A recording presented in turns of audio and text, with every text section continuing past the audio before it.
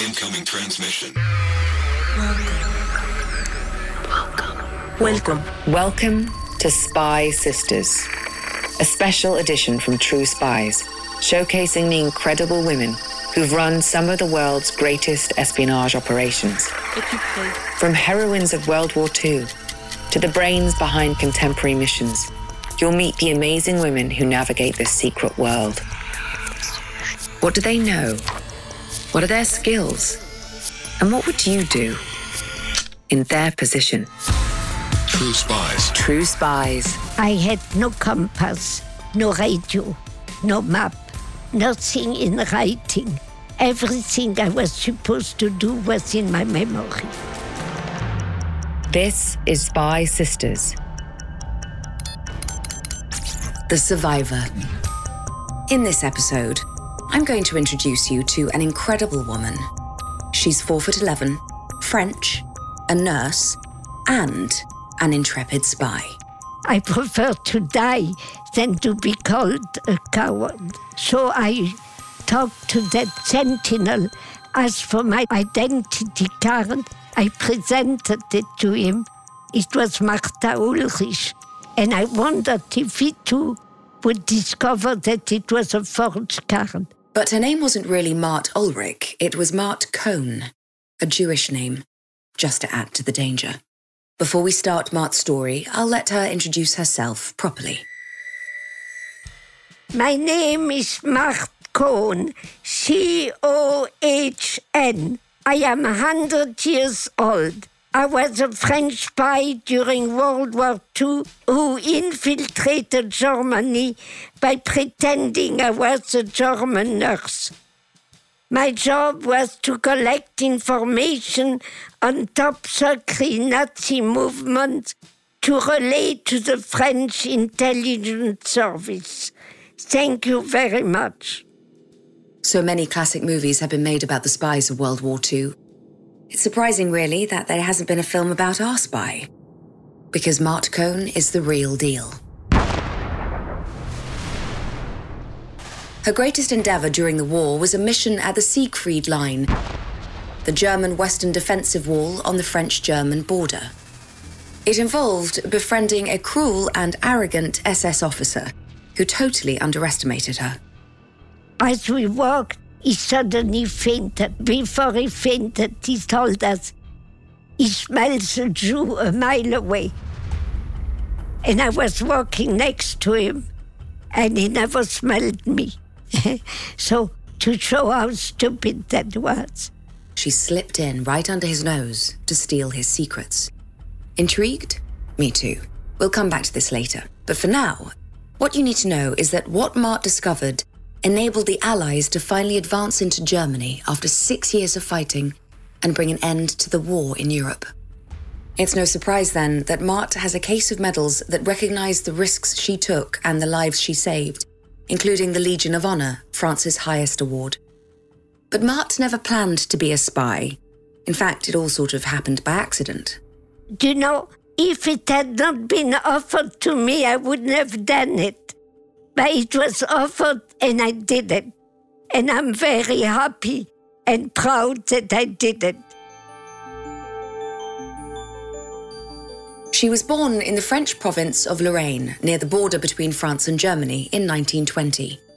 In those days, German influence was still strong in the region after the Franco-Prussian War of the 1870s, when Germany took over Lorraine. Even decades later, when Mart was born, German was still the main language alongside French. And I was raised with my parents speaking only German. But with my older brothers and sisters who were already in school, I learned French. So I spoke both languages at the same time. And then I had 7 years of German in high school. So I knew how to write and read and speak German as well as French. They were a big family, 5 sisters and 2 brothers. They were Orthodox Jewish. They followed their religion closely, but even from an early age, Mart knew her own mind. She loved her religion, but she didn't love being told how to practice it. At the age of 12, I revolted because I asked my mother to learn Hebrew because I knew how to read Hebrew since the age of 4. But I didn't understand it.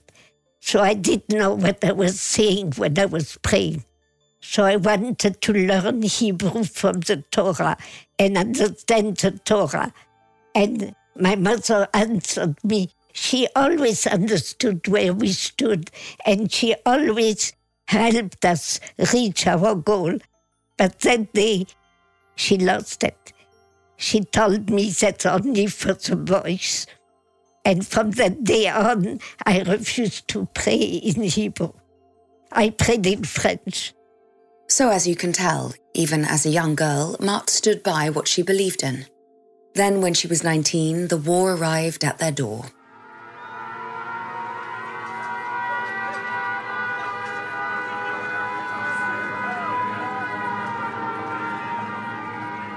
It was 1939, and the family fled their home in the city of Metz. The French government asked that all the people who could do it on their own should move from near. We were only 35 miles from the German border. And we were assigned to a city which is called Poitiers. It's southwest of Paris, on the line from Paris to Bordeaux. And we left. My 2 brothers were in the army, but my 4 sisters and I, we left with my parents and my grandmother. So we were now in Poitiers, and we had nothing to do. We had no house, we had only suitcases, which was absolutely necessary to survive, but we had nothing more. We had no furniture, we had nothing. We left everything in Metz because the government told us to just live with the absolute necessary things. And my mother made the decision that we should start a store to make a living because my parents did not want that government has to pay for our upkeep. So my older sister and I, we started a store in Poitiers. The relief was short-lived. In 1940, the Nazis swept across the French border. They occupied 3/4 of France, and Poitiers was in the occupied region. So now we were under the occupations of the Germans. And they started very fast to make rules for the Jews. The father of the family had to go to City Hall and declare all the children, everybody in the family. So the Germans had a perfect list of all the Jews in occupied France. That was the first thing. So the Germans almost daily had new rules to make us pariahs. From free people, we became pariahs overnight. And we had no more rights whatsoever. And things only got worse. The rules against the Jews became almost daily. And very soon our store was closed. We had no right to work anymore. So we lost our store. We were restricted from many, many things. We had no right to be in any public space. We couldn't go to a train station. We couldn't go to a post office. We couldn't go to any store, even the stores which sold food. And the Germans had made a rule that the Jews could only go to the store which sells food from 4:30 to 5:30.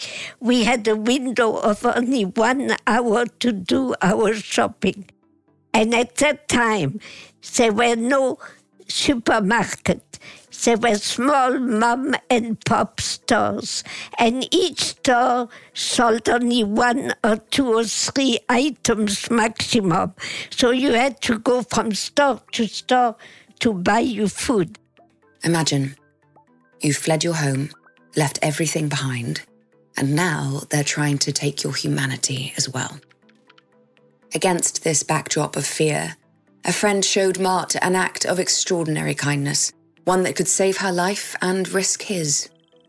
So Mr. Charpentier, with whom I met me in the main street of Poitiers, and he stopped me. He took me to a very quiet place and told me, I am now in measure to make identity cards for you without the stem Jew, because all our identity cards had the stem Jew. He offered to forge identity cards that would enable them to pass as non-Jews, a serious offence. And I told him, Mr. Charpentier, you cannot do that. You risk your life and that of your wife and little boy. And he answered me, if I didn't help you, if I didn't save you, I could not live with myself.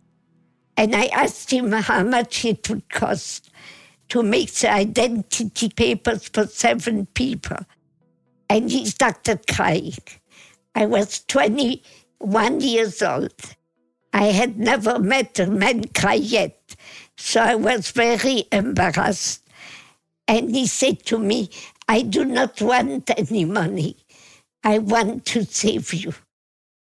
Watching people taking these risks to help them, despite knowing what the consequences could be, started to stir something revolutionary in Marthe. If others could do it, maybe she could too. It was 1942. France was divided. Remember, 2/3, including Paris, was Nazi-occupied, whilst the rest was free under French government.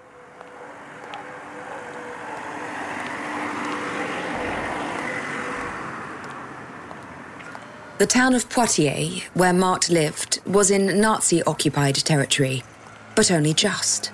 It lay excruciatingly close to the Free Territory line. This presented an opportunity.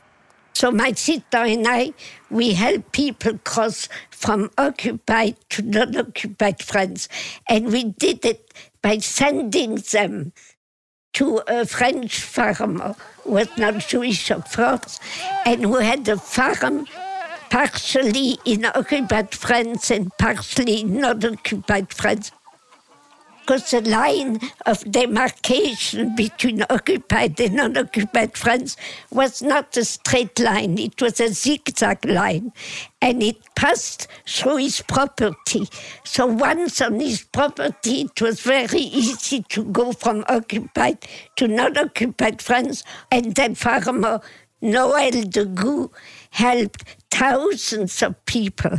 He saved thousands of people, among them American and English pilots who had been shot down over occupied France and couldn't stay in occupied France because they didn't speak a word of French and would have been immediately noticed by the German army, who was everywhere. So Mr. Degout helped them.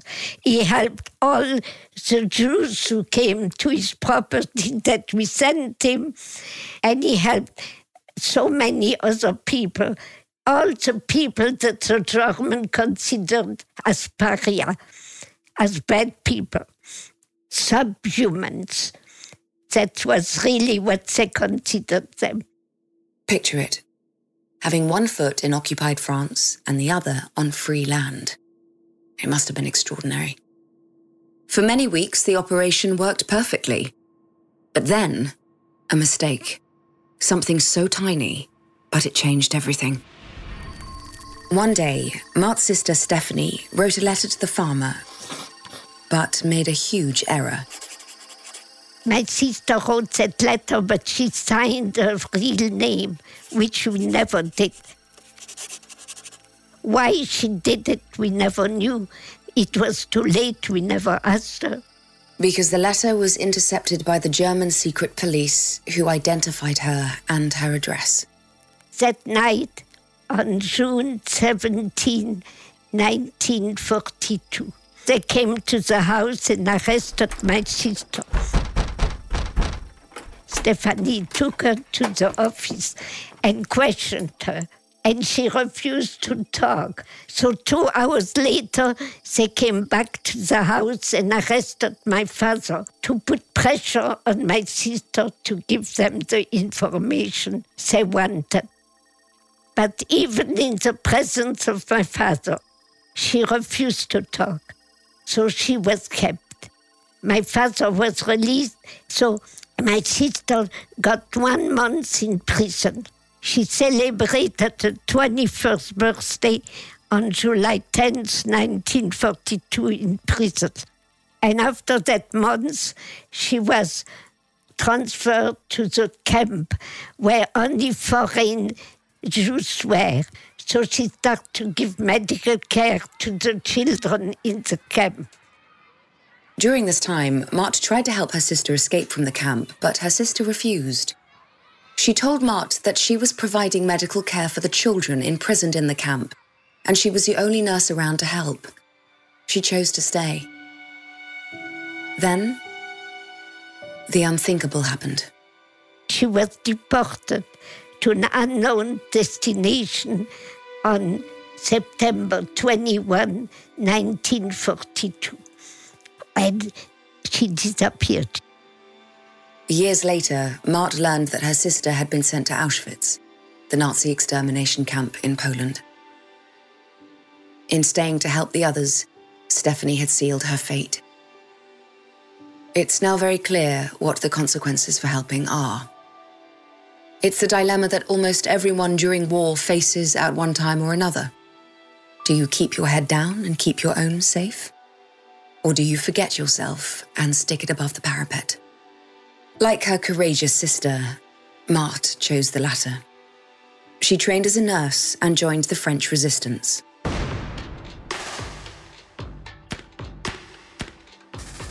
In November 1944, she arrived on the French front line in Alsace, ready to do her bit. And when we arrived at the front, I was immediately interviewed by an officer of intelligence. So that officer asked me what I had done during the resistance in France. And I told him what I had done with my sister Stephanie, who had been deported, that I helped people cross from occupied. With Stephanie, we helped them. We did all that. But the intelligence officer didn't think much of the operation she had run back in Poitiers with her sister. And he said, that's a lot of hogwash. You should have gone in the streets and killed a German. And I told him, I'm a nurse. I take care of people. I don't kill anybody, not even Germans I hate. So he said, you see, you are not fit to be in the army.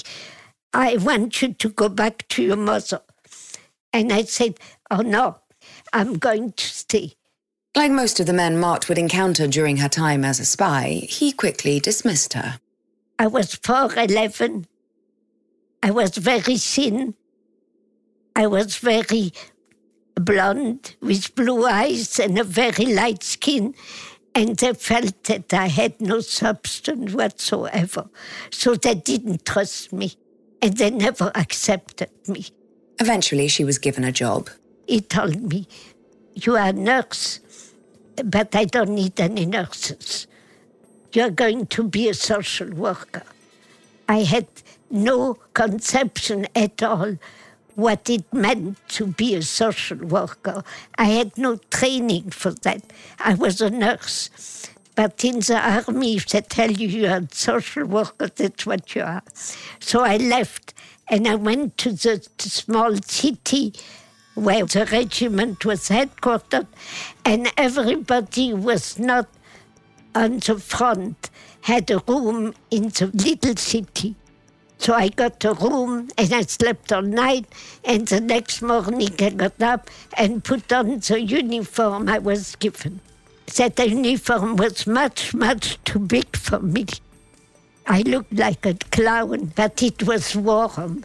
And that was very important because the winter 1944-1945 was unusually cold. And we were near the Vosges mountains where it was even colder. So I put on that uniform and wondered what I should do because I was not given any order, any indication of what was expected of me as a social worker. So she took things into her own hands. Nobody told me what to do. So I decided I was going to visit our troops. For the next 3 weeks, Marthe took supplies to and from the troops in the forest close to the town. She took them socks, food, anything she could get her hands on. Then, a chance encounter with a French resistance colonel who was looking for a secretary. And he asked me to answer his phone during his lunch break because he needed to go to lunch and he had nobody to answer his phone. And I just went by and he had stopped me. So I went with him to his office. He showed me around and leaving, he said to me, "I'm sorry, I have nothing for you to read here. There are only German books. Remember that Alsace was completely annexed and they were all only speaking German. They didn't speak French, so they're German books." And I answered, "That's quite all right. I speak and write German fluently." He quickly realized that maybe Marthe's German fluency and her propensity for being underestimated by men could actually prove quite useful for spy work. That's how life plays tricks on you. He explained to me that in Germany, all the males from the age of 12 to old age were in uniform in the army. So any man in civilian clothes in the streets of Germany would be immediately noticed and arrested. That's why they needed women. And he asked me if I accepted to be transferred to the intelligence service. And I accepted. Wait a moment. 22 years old, 4'11", Jewish, and you've just agreed to go behind enemy lines in Nazi Germany. What are you thinking? I sat on a chair and wondered in what predicament I had put myself, but it was too late. So in January 1945, Marthe's life as a spy began. Her mission would be to collect intelligence on enemy movements in Germany. I was asked to create my own alibi because that would be sticking much better than an alibi given to me. And so I created my alibi. My two parents were killed in an Allied bombardment. And I kept that I was born in Metz, but not my name. I was now Martha. I kept my first name, but Germanized it to Martha with an A. Ulrich, that was my new name. And my parents had been killed in a bombardment. I had no sibling. What else shall I add to embellish my story? A sibling? A pet? Oh, I know, a fiancé. I had love letters from him, several love letters. And my alibi was that I was looking everywhere for him because I knew one thing. We knew very little of what was going on in Germany. But I knew one thing, that so many had disappeared. 100,000 of them, if not more, had disappeared the last months of the war, or on the Russian front, or on the Western front, or they were prisoners of war, or they were dead, or they were in hospitals, and they couldn't write because everything was so chaotic, you couldn't communicate. So I knew that families were without information about their loved ones in the army. So I used that, and that made me very sympathetic to the Germans who were looking for their own people. It would explain why she was asking so many questions. As a concerned girlfriend, she wouldn't raise any eyebrows. After all, the idea of a woman being a spy was surely preposterous. If you're wondering what being a spy in World War II involved, here's a little idea. I trained to recognize anything for the whole army, German army. As soon as I looked at a soldier by his button, by his little insignias, I could recognize what kind of regiment he belonged to. And I had to learn coding, to decode or to write it in code. I had to learn how to read a map. From that time on, I was able to navigate my husband when he was driving. And I still navigate him because I know how to read maps, military map. And I had to learn how to use every arm. She's talking about guns. Even the very heavy ones, I had to know how to use them. But I never had an arm. I had no compass. I had no map. I had no radio, because you have to be two to have a radio, and I was all alone. You're on your own, with no one watching your back in case something goes wrong. What skills do you have up your sleeve to compensate for this lack of support? You have to have excellent memory, fast thinking, rapid responses to danger, getting along all kinds of people. That's very, very important. Do you agree with my list? Well, do you? You should know by now if you'd be up for the job. Every day in America, 60 million packages are delivered, but we don't always know what's inside. He bent down to pick the package up. That's when the device detonated. Danger is everywhere, and no one is safe in Austin, Texas, as law enforcement hunts a serial bomber for 19 days. From Sony Music Entertainment, Campside Media, and Pegalo Pictures, this is Witnessed. 19 Days. Subscribe on Apple Podcasts to binge all episodes or listen weekly wherever you get your podcasts. Once fully trained, Marthe was told she had to cross the front line in France to see what information she could collect from the German-occupied zones. But even with all the training in the world, in a war zone, things easily go wrong. 13 times I tried to cross the front and it never worked. Because during the war, everything's very fluid. Everything changes very fast. And I was sent to a certain place telling me what I would find there.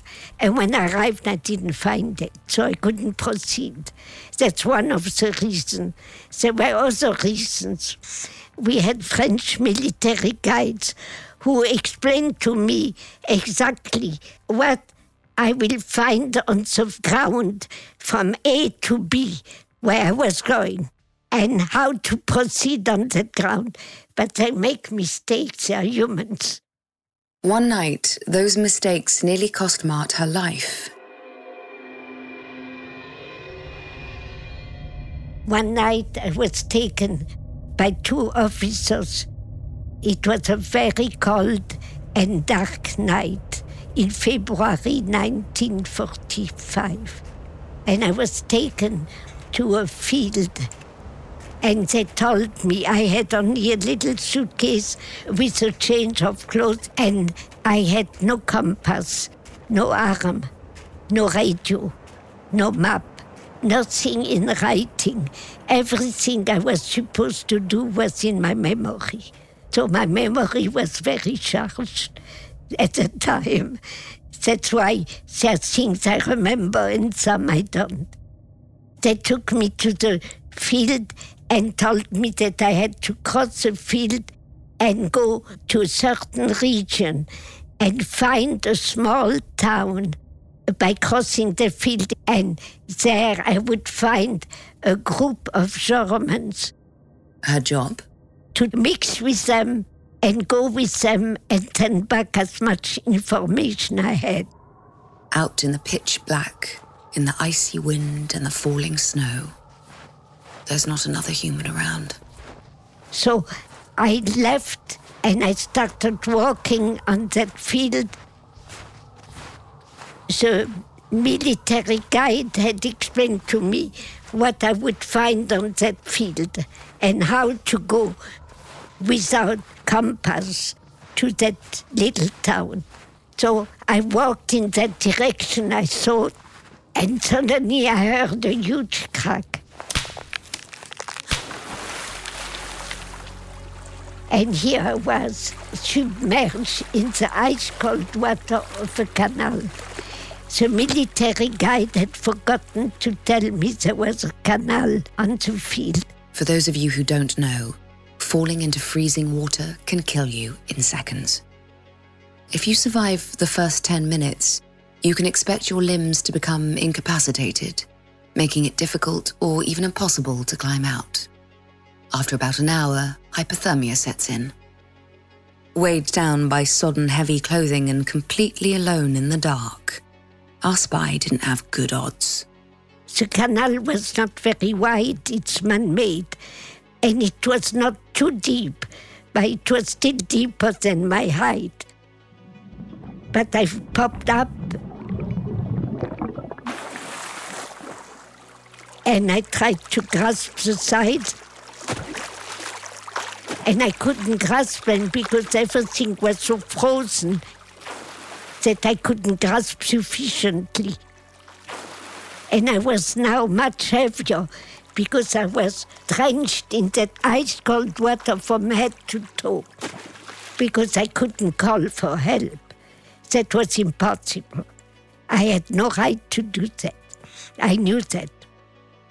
She thought she was going to die, and yet she felt like she had no right to trouble someone for help.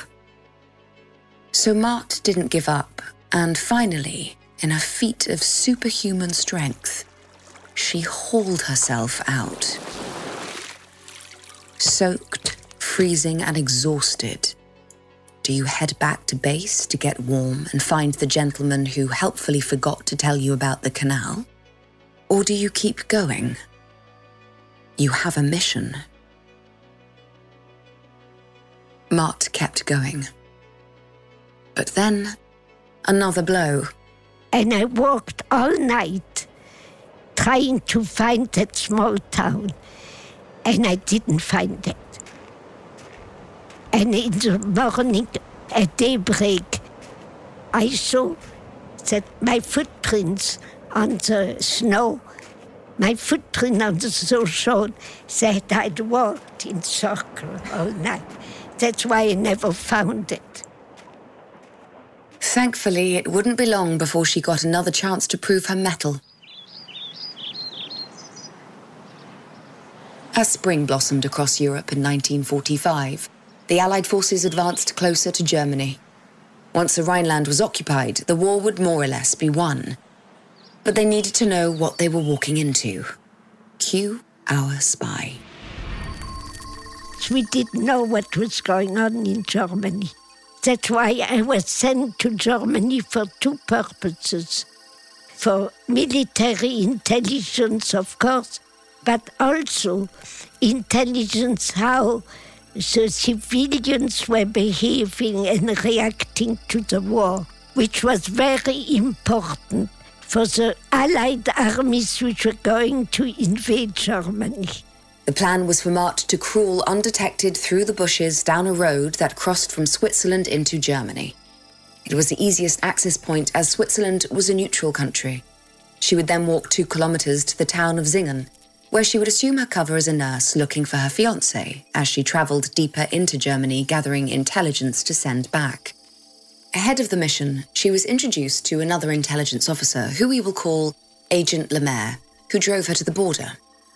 When the time came for her to make the crossing, he gave her a rather unhelpful pep talk. When Mr. Lemaire said to me, "Do you know, you may die tonight. Why don't we have a good time now? And he was married and he told me about his wife and children. So I told him I was absolutely not interested. I felt that was horrible. I was mostly mad that he told me, you may die tonight. I didn't want to hear that. Charming. Later in the afternoon, he told me now is the time. So I took my little suitcase and I crawled along the field.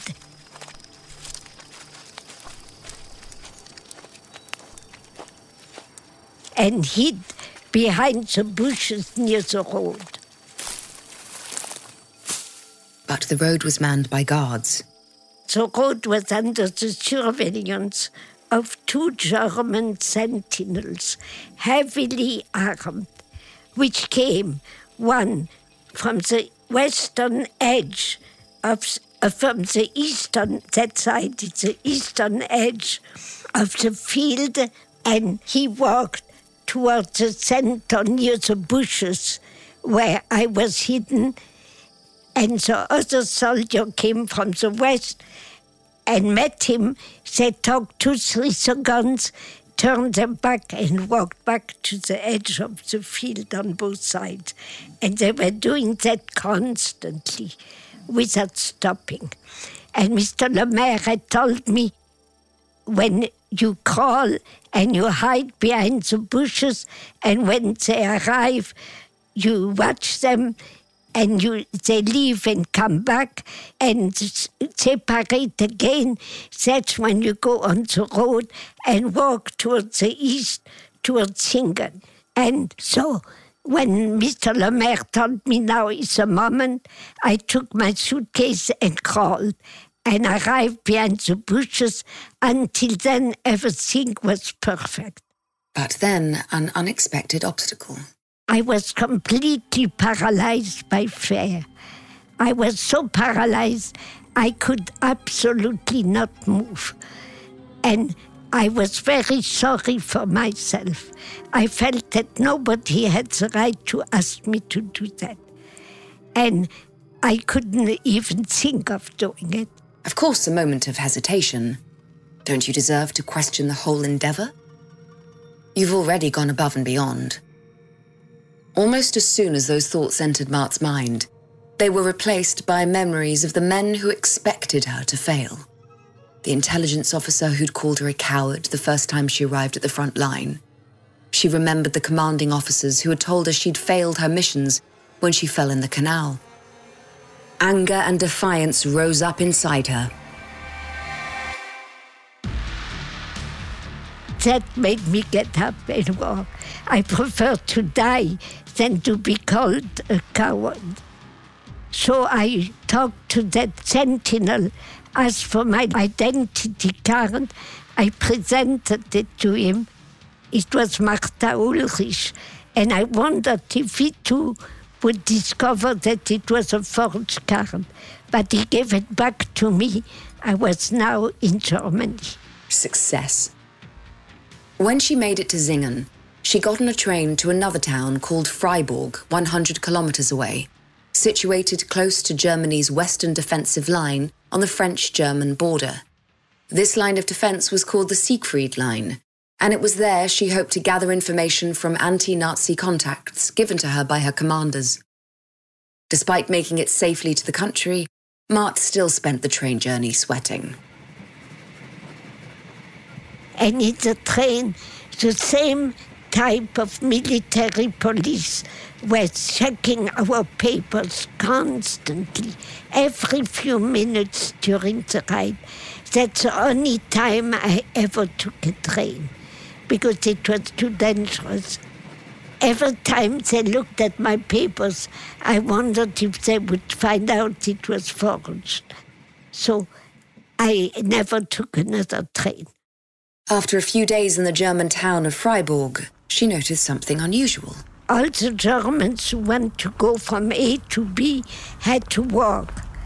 And they always walked in a group. They'd never liked to walk alone. She thought this could be an excellent opportunity for some reconnaissance. This turned out to be a very smart move. So I joined the group and we walked, and I was walking next to an SS who came back from the Russian front. The SS were Hitler's personal bodyguards and the elite core of the Nazi Party, notorious for their brutality, cruelty, and fanaticism. He had been wounded on the Russian front, and now he was recovering, and he was assigned to the Siegfried Line, which was northwest of Freiburg. So we're walking in that direction, and he was telling us all the atrocities that the SS had committed on the Russian front, which was much, much, much worse than whatever was on the Western Front. And the Germans were pushing him to talk more about it, and they were clapping their thighs. They'd love to do that. And said, "Ach Mensch," which is like "oh boy" in English. He told us that he smells a Jew a mile away. And I was walking next to him, and he never smelled me, to show how stupid that was. And as we walked quite fast, and he was constantly talking, he suddenly fainted. Stop and consider the situation. Mart is a nurse. She knows how to give medical aid to someone who has just passed out. She could help this man. But this man isn't just any German civilian or even a soldier. He is a Nazi in the purest sense. He wholeheartedly believes that Mart and her family are vermin who should be exterminated. If he knew she was a Jew, he'd shoot her right there on the spot. Mart knows this. She knows what the SS did to Jews and to others they called subhuman in ghettos and concentration camps. Remember, her sister was taken away by men like him. If you were Mart, what would you do? Leave him to come round on his own and watch him suffer a little? Or help? So I was a nurse and took care of him. Difficult as it must have been. From an espionage point of view, it was ingenious. When he regained consciousness, he was so grateful that he invited me to come and visit him at the Siegfried Line. 3 weeks later, she decided to take him up on the offer to visit him with the German soldiers on the defense line to get some intel. But when she got there, she discovered there were barely any soldiers there. She expected to find battalions of men with weapons and tanks and fortifications. Perplexed, she asked around. So I asked several independent working stragglers, and they all told me they all gone. We are the last ones to leave. The line had been evacuated. I heard on the German radio that the Allied were very close and were going to invade Freiburg. Bereite dich auf die Invasion vor. She knew she had to get back to Freiburg to deliver a message to her commanding officers in France, that the Germans knew the Allies were coming and were preparing for the invasion. But when she got there, she discovered that the Allies had already advanced on the town. I arrived in Freiburg, and all the people in Freiburg were running to their home because they all had heard on the German radio that the Allied were going to invade that day. So I waited. I was all alone on the main boulevard, and I waited.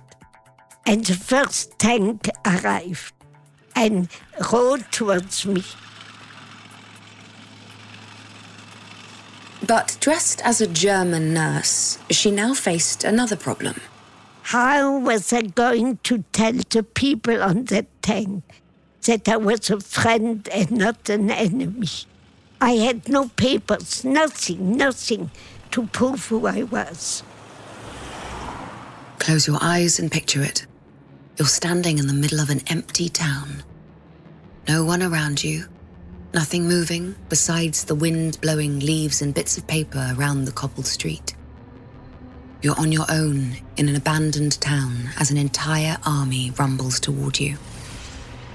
Soldiers high on adrenaline and the taste of promised victory armed to the hilt. You look like the enemy, the only one standing in their way. They can't hear you from that far away, and even close up, the rumbling of the tanks are too loud. You have roughly 10 seconds to come up with a way to show them who you really are. How are you going to do that? What are you going to do? 3, 2, 1. I raised my 2 fingers, the V sign of Winston Churchill, the victory sign. Because we all knew at that time that Winston Churchill during the war was very seldom photographed, not doing the victory sign, the V sign. So I raised my arm as high as I could. The tank rumbles closer. And I stayed in the middle of the avenue.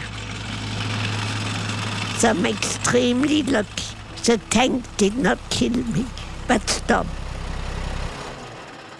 So I asked the officer in charge to come down and talk to me, and he came. I was very assertive, and he came and he talked to me, and I told him he has to take me to the headquarters of Freiburg. Another stroke of luck. The officer was French. It was the French army. If an English-speaking army had invaded Freiburg, I don't know how I could have communicated with them. But with the French army, there was no problem. But Marthe wasn't out of the woods just yet.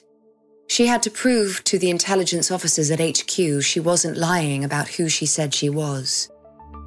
They had no idea that the Siegfried Line had been evacuated, and the commander at French HQ feared she was an enemy trying to get them to walk into an ambush.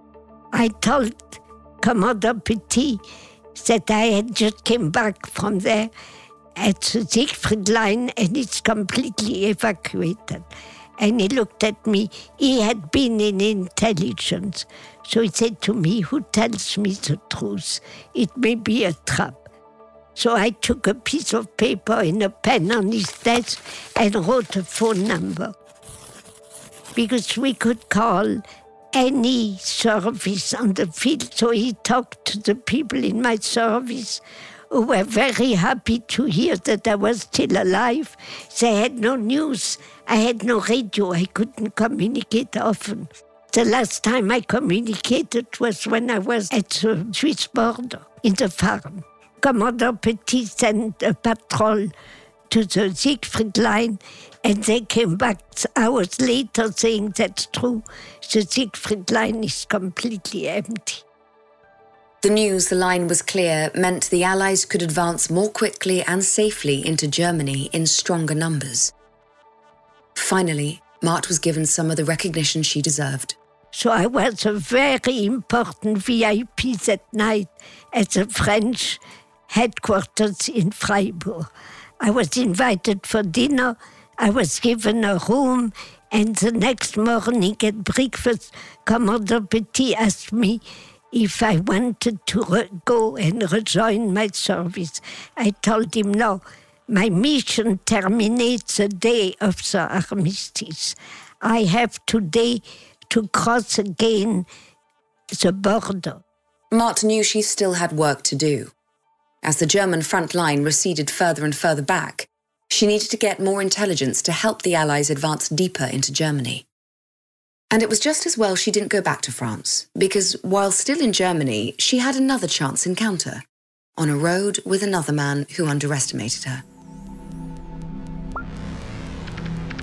It led to the most valuable information she collected during the war.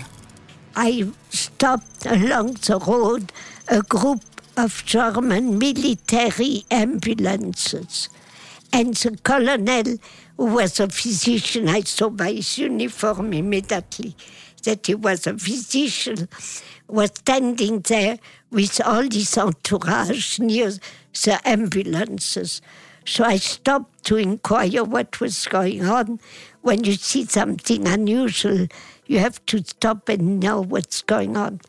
the colonel told me that they would that night drive into Switzerland, which was very close, and from there to Austria to prevent to become prisoners of war. They knew that Freiburg was occupied already by Allied armies. They didn't know which one, but I knew, but they didn't. He asked me from where I was coming, and I told him that I had just escaped from Freiburg because I was terrorized by the French army. She played along. I complained too that the German army was not defending us anymore as much as they should. And after a while, the colonel said to me, "Don't be so desperate. The war is not ended." Then, a gift. The kind of intelligence only a spy on the ground behind enemy lines could get. The colonel said to me, "Don't be so desperate. The war is not ended." And he told me exactly where the remnant of the German army was hidden in ambush in the Black Forest. The lives of Allied soldiers advancing on the Black Forest were in Mart's hands. She wrote it in a letter and ran as fast as she could to the nearest customs office so the message could be delivered to her commanding officer. It arrived on time, and Colonel Reinhardt read it because it was not coded so he could read it. It was in French. I didn't take the time to code it. I had no time for that. Intelligence received. The Allied leaders were warned. In those last days of the war, no Allied troops died in a Black Forest ambush thanks to Mart. She had saved countless lives. And that's why I got all these medals. The war ended, and Mart went back to working as a nurse. She met her husband, who was an American medical student, and together they settled in the United States in 1956. They now live a very peaceful life overlooking the Pacific Ocean in Southern California. In 2002, she wrote a book about her life as a spy called Behind Enemy Lines, and soon after, she was given France's highest award. And it was a very, very incredible time for me. I was very, very honored by that. You know, when I did all that work, I never thought that I would be honored for it. I just did it because I felt that I had to do it. What is so important, and I want to tell you that so many French people who were not Jewish risked their lives to save ours. So it was absolutely normal that all of us, we were fighting and helping get rid of the Germans in France. The fear of being called a coward had plagued Mart her entire life. But now I don't think anyone could ever call Mart Cohn a coward. And this is what she's come to understand about courage after a long and incredible life. You know, courage is not a thing that you have all the time. You are brave 1 minute and you can be a coward 2 minutes later. The same person.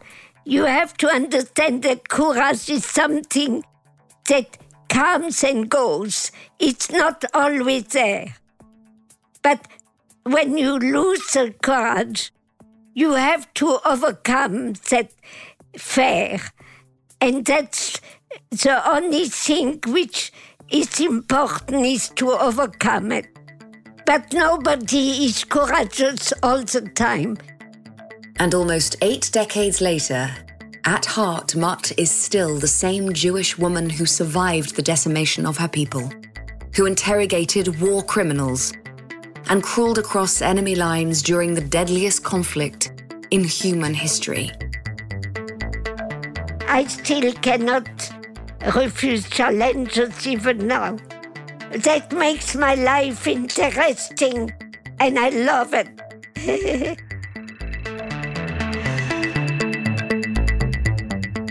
I'm Hayley Atwell. Join us next week for another debrief with True Spies. We all have valuable spy skills, and our experts are here to help you discover yours. Get an authentic assessment of your spy skills, curated by a former head of training at British Intelligence at spyscape.com. Disclaimer. The views expressed in this podcast are those of the subject. These stories are told from their perspective, and their authenticity should be assessed on a case-by-case basis. In the 1970s, John Todd burst onto the evangelical scene with a shocking tale. He claimed to be a former witch involved in a then unheard-of secret organization called the Illuminati, and urged Christians to prepare for a violent world takeover. First of all, the number one weapon in everybody's home should be a 12-gauge pump shotgun. Hear the amazing story of one of the originators of the modern-day conspiracy theory. From Magnificent Noise and Sony Music Entertainment, this is Cover Up, the Conspiracy Tapes.